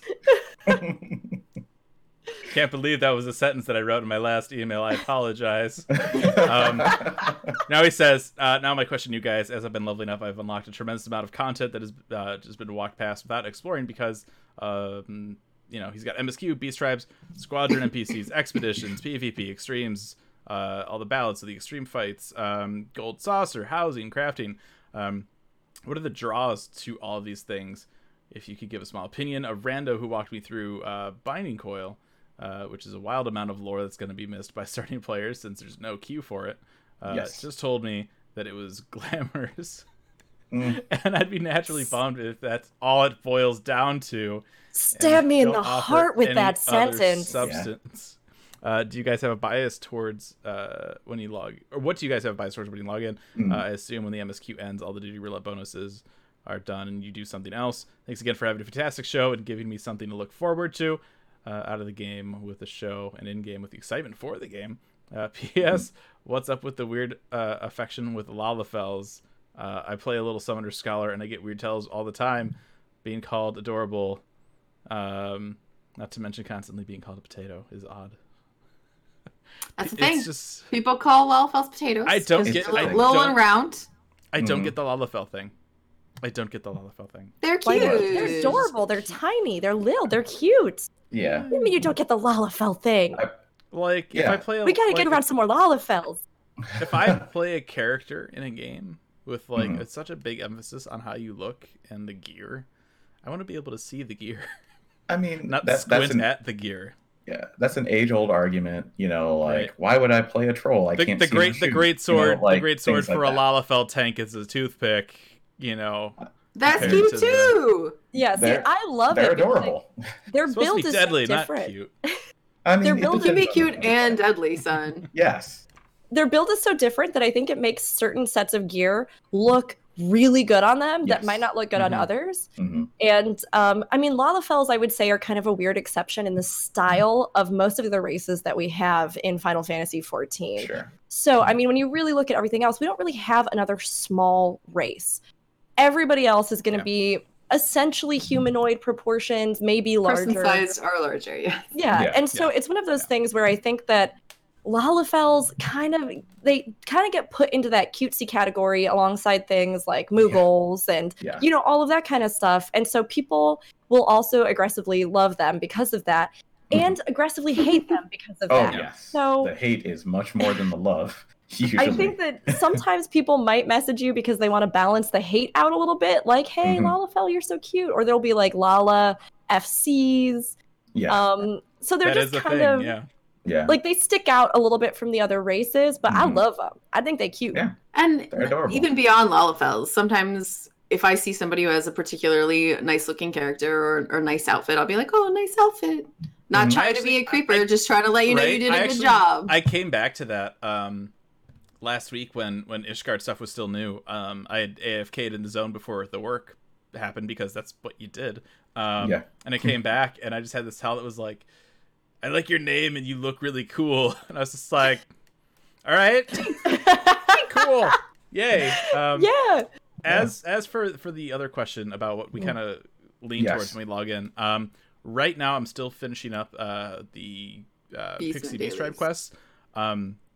If you, I mean, obviously there's a lot of different Beast Tribes to look at if you just finished Stormblood and you haven't done any Beast Tribes yet. Going forward, I would recommend for lore, I would do Amal-Ja.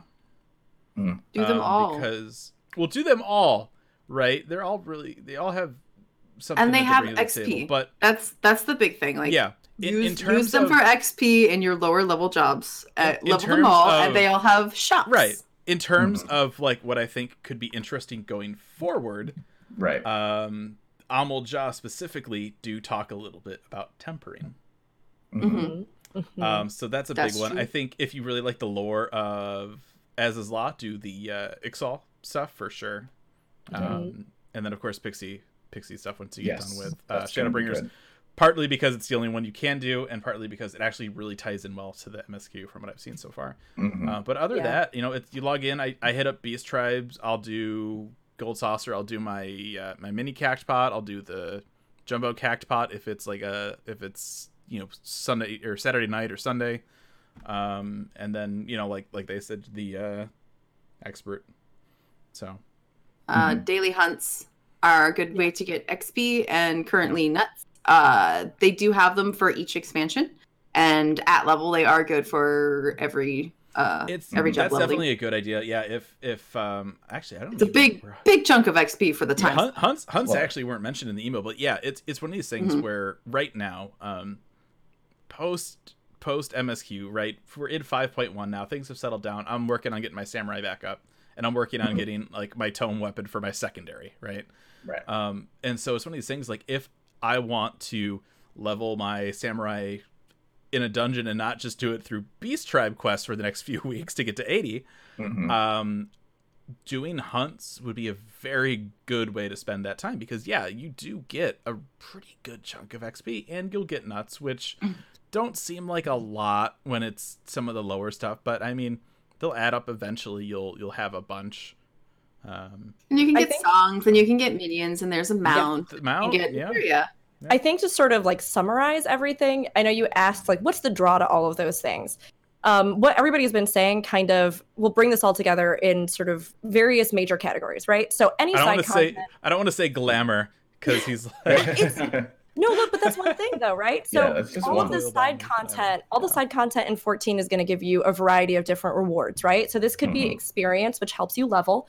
So like everybody was saying about Beast Tribes, if you go in with a character that's sort of the level around roughly that those Beast Tribes were, they'll sync to you, and you can then get experience for turning those in. Outside of experience, you might also get special glamours, rewards, minions from various side content, those vendors that we talked about with Beast Tribes unlock. And if you do the hunts, so hunts, I don't know because you not know, hunts are basically like special target monsters that appear in different areas or can be triggered by various things. So you can join hunt link shells, you can join discords, all sorts of stuff to find those calls, and join hunt trains to go around. And then you get a special hunt currency that you can trade in, even for like speed boosts in zones, all that stuff, right? So it could be experience, it could be like cosmetics or special rewards. It could also just be lore. And lore is a big thing in 14. So like when you're talking about the binding coils, right? At this point, while you can get some nice sort of glamour items from them, the big thing that you're really going to take away from those, and you can solo a lot of them, honestly, if you go in unsynced, is that there's massive lore about what happened in the sort of calamity that occurred at the beginning of the game. So like if you get to the end of any of the expansions and you're kind of wondering to yourself, what was the whole deal with Bahamut that everybody kept talking about? Go do the binding coils. There was a video and everything. Like, I have no idea.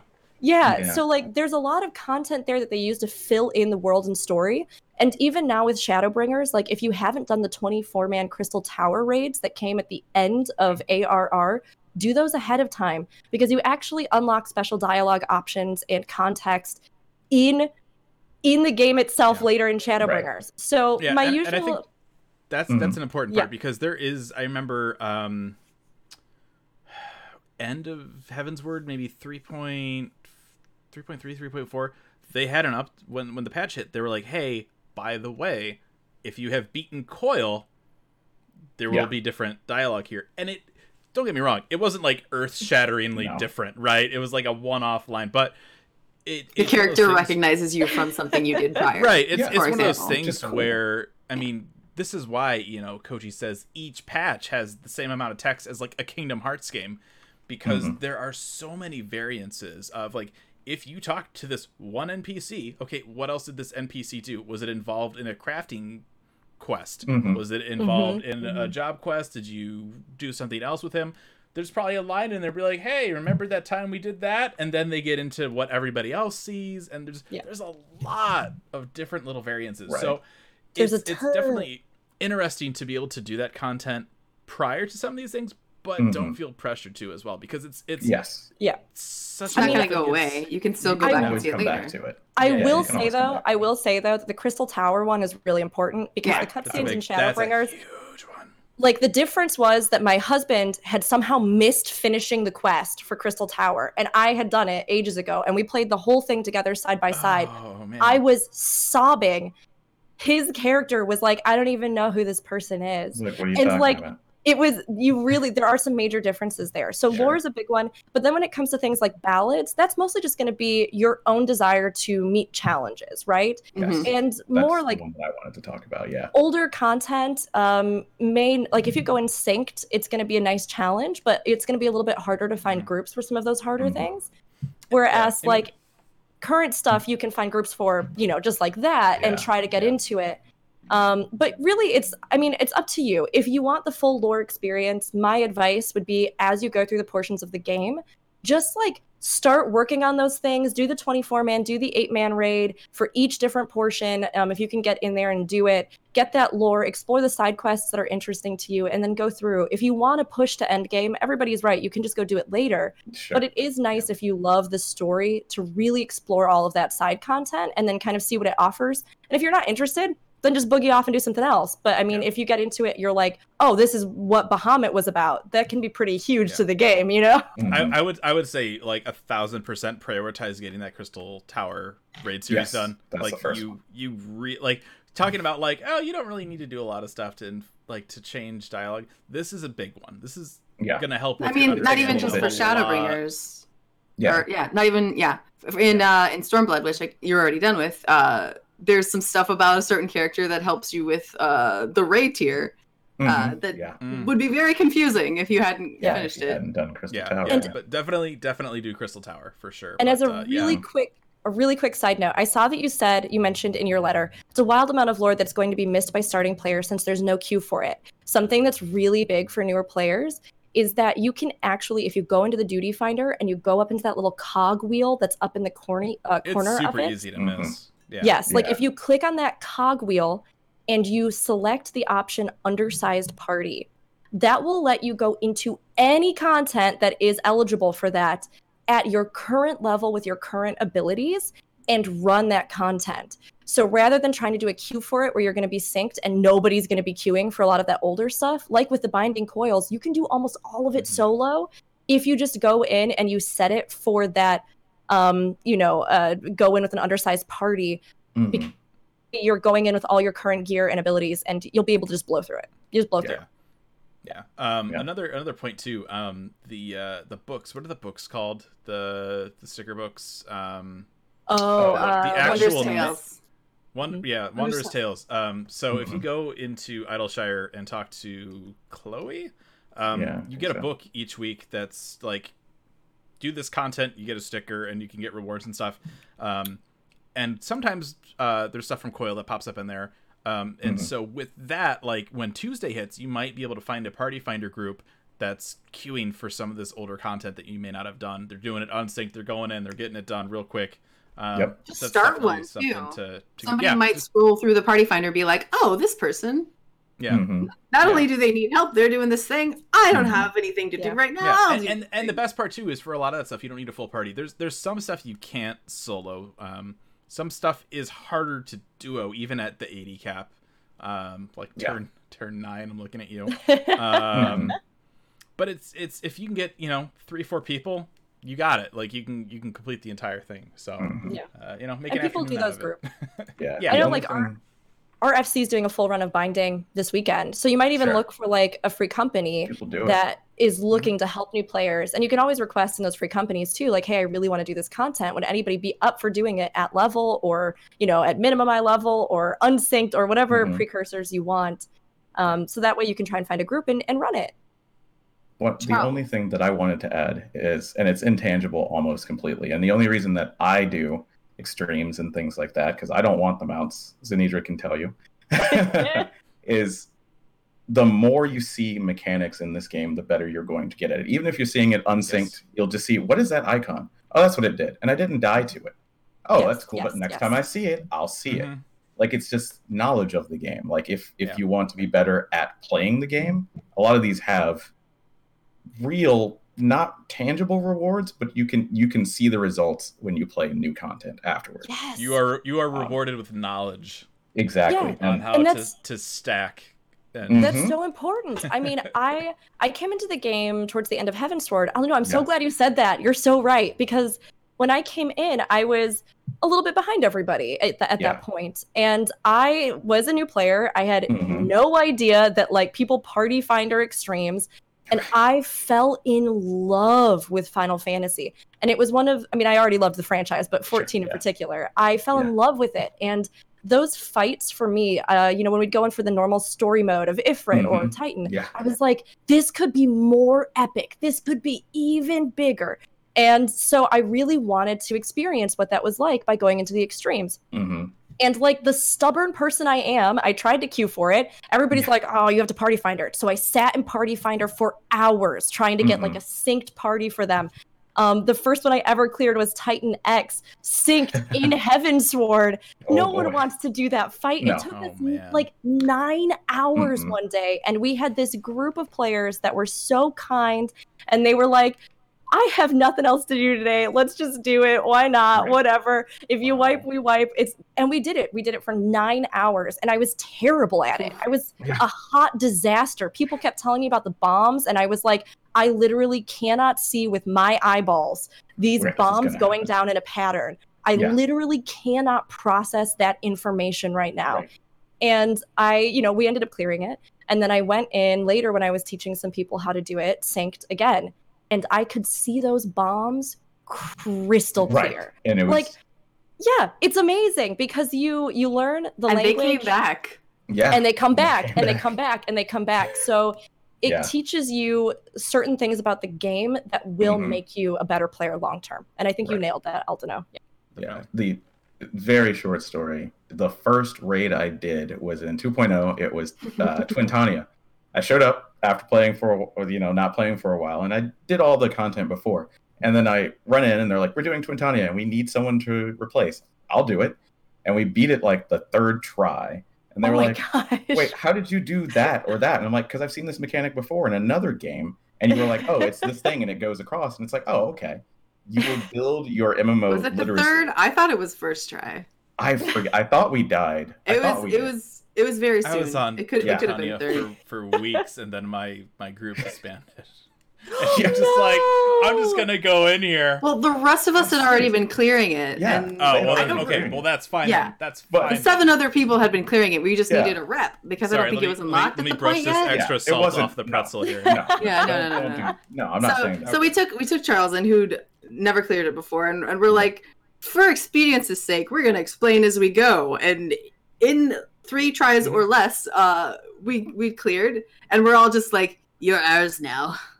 It's so much easier to do that, though, right? You explain something ahead of time. You're like, the fires. Okay, it's just like, see this, do this. Oh, okay, and then you can associate the visual part of it. But it's not like that. It's because I was great. It's not. No, I'm an average player like everyone else. It's the thing that you see these mechanics, you have the understanding, you then apply it again. It's great. It's awesome. Yep. Go do it. I know what this marker means. So yes, definitely do Crystal Tower and enjoy the hell out of Shadowbringers. Yes, it's so good. Don't forget the dungeons. Some of the dungeons are some of them are beautiful and full of delicious lore. Oh yep. And glamours. I said it. It's no. It's part of the game. It is. If it's not important to you, that's fine. But some of these dungeons are worth the run, even if you don't need them. The hard mode dungeons are really fun too. I mean, It's always good if you get through, any portion of the game, so the base game. At the end, just do a big loop or look up on Gamerscape's Wikipedia all of the, end game stuff that was in the game for that. If you do a big loop on those main maps, if you go to the major city hubs, all that kind of stuff, you'll see those blue markers that are sort of those main story or priority important kind of markers. And if you unlock all of those, I mean, it's good just to get it done. You get all the content, you get the hard dungeons, you get extra story. It's a lot of fun, and you get some, glamours and more just playtime, which increases the longevity of the game, which is nice.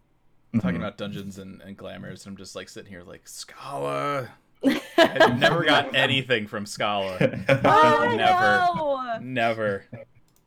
Anyway. All right, that's going to do it here for this week. Reminder, we are not going to be here next week because of the Thanksgiving holiday. But right now, we're planning on coming back on December 7th, hoping to have a Bryn here with us to talk about the future of Final Fantasy XIV on consoles. And we also want to give a big shout out and congratulations to Brian and his family. This week just had a baby boy, Gabriel. Yay! So, congrats. Big shout out to you guys. Say goodbye to sleep. Yeah. I'm sure at this point he's very aware how the process. Yeah, he's like this old hat. I wonder if that's linear or exponential. Like when you get from 2 kids to 3, does it just explode or what? Level of caring goes down. All right. If you want, you can email us at aethrightradio@gamerscape.com. Shoot us a message. Let us know what you want to hear about in terms of etiquette situations. You can also tweet at us at aethrightradio. And you can also find us as Gamerscape on Twitter, Facebook, and Discord, discord.gg/Gamerscape. We have an Aetheryte radio channel on there. If you have questions or comments you want to share, you can dump them there as well. And that's going to do it for us for this week. And we'll be back here on December 7th. We'll see you then. Bye, everybody.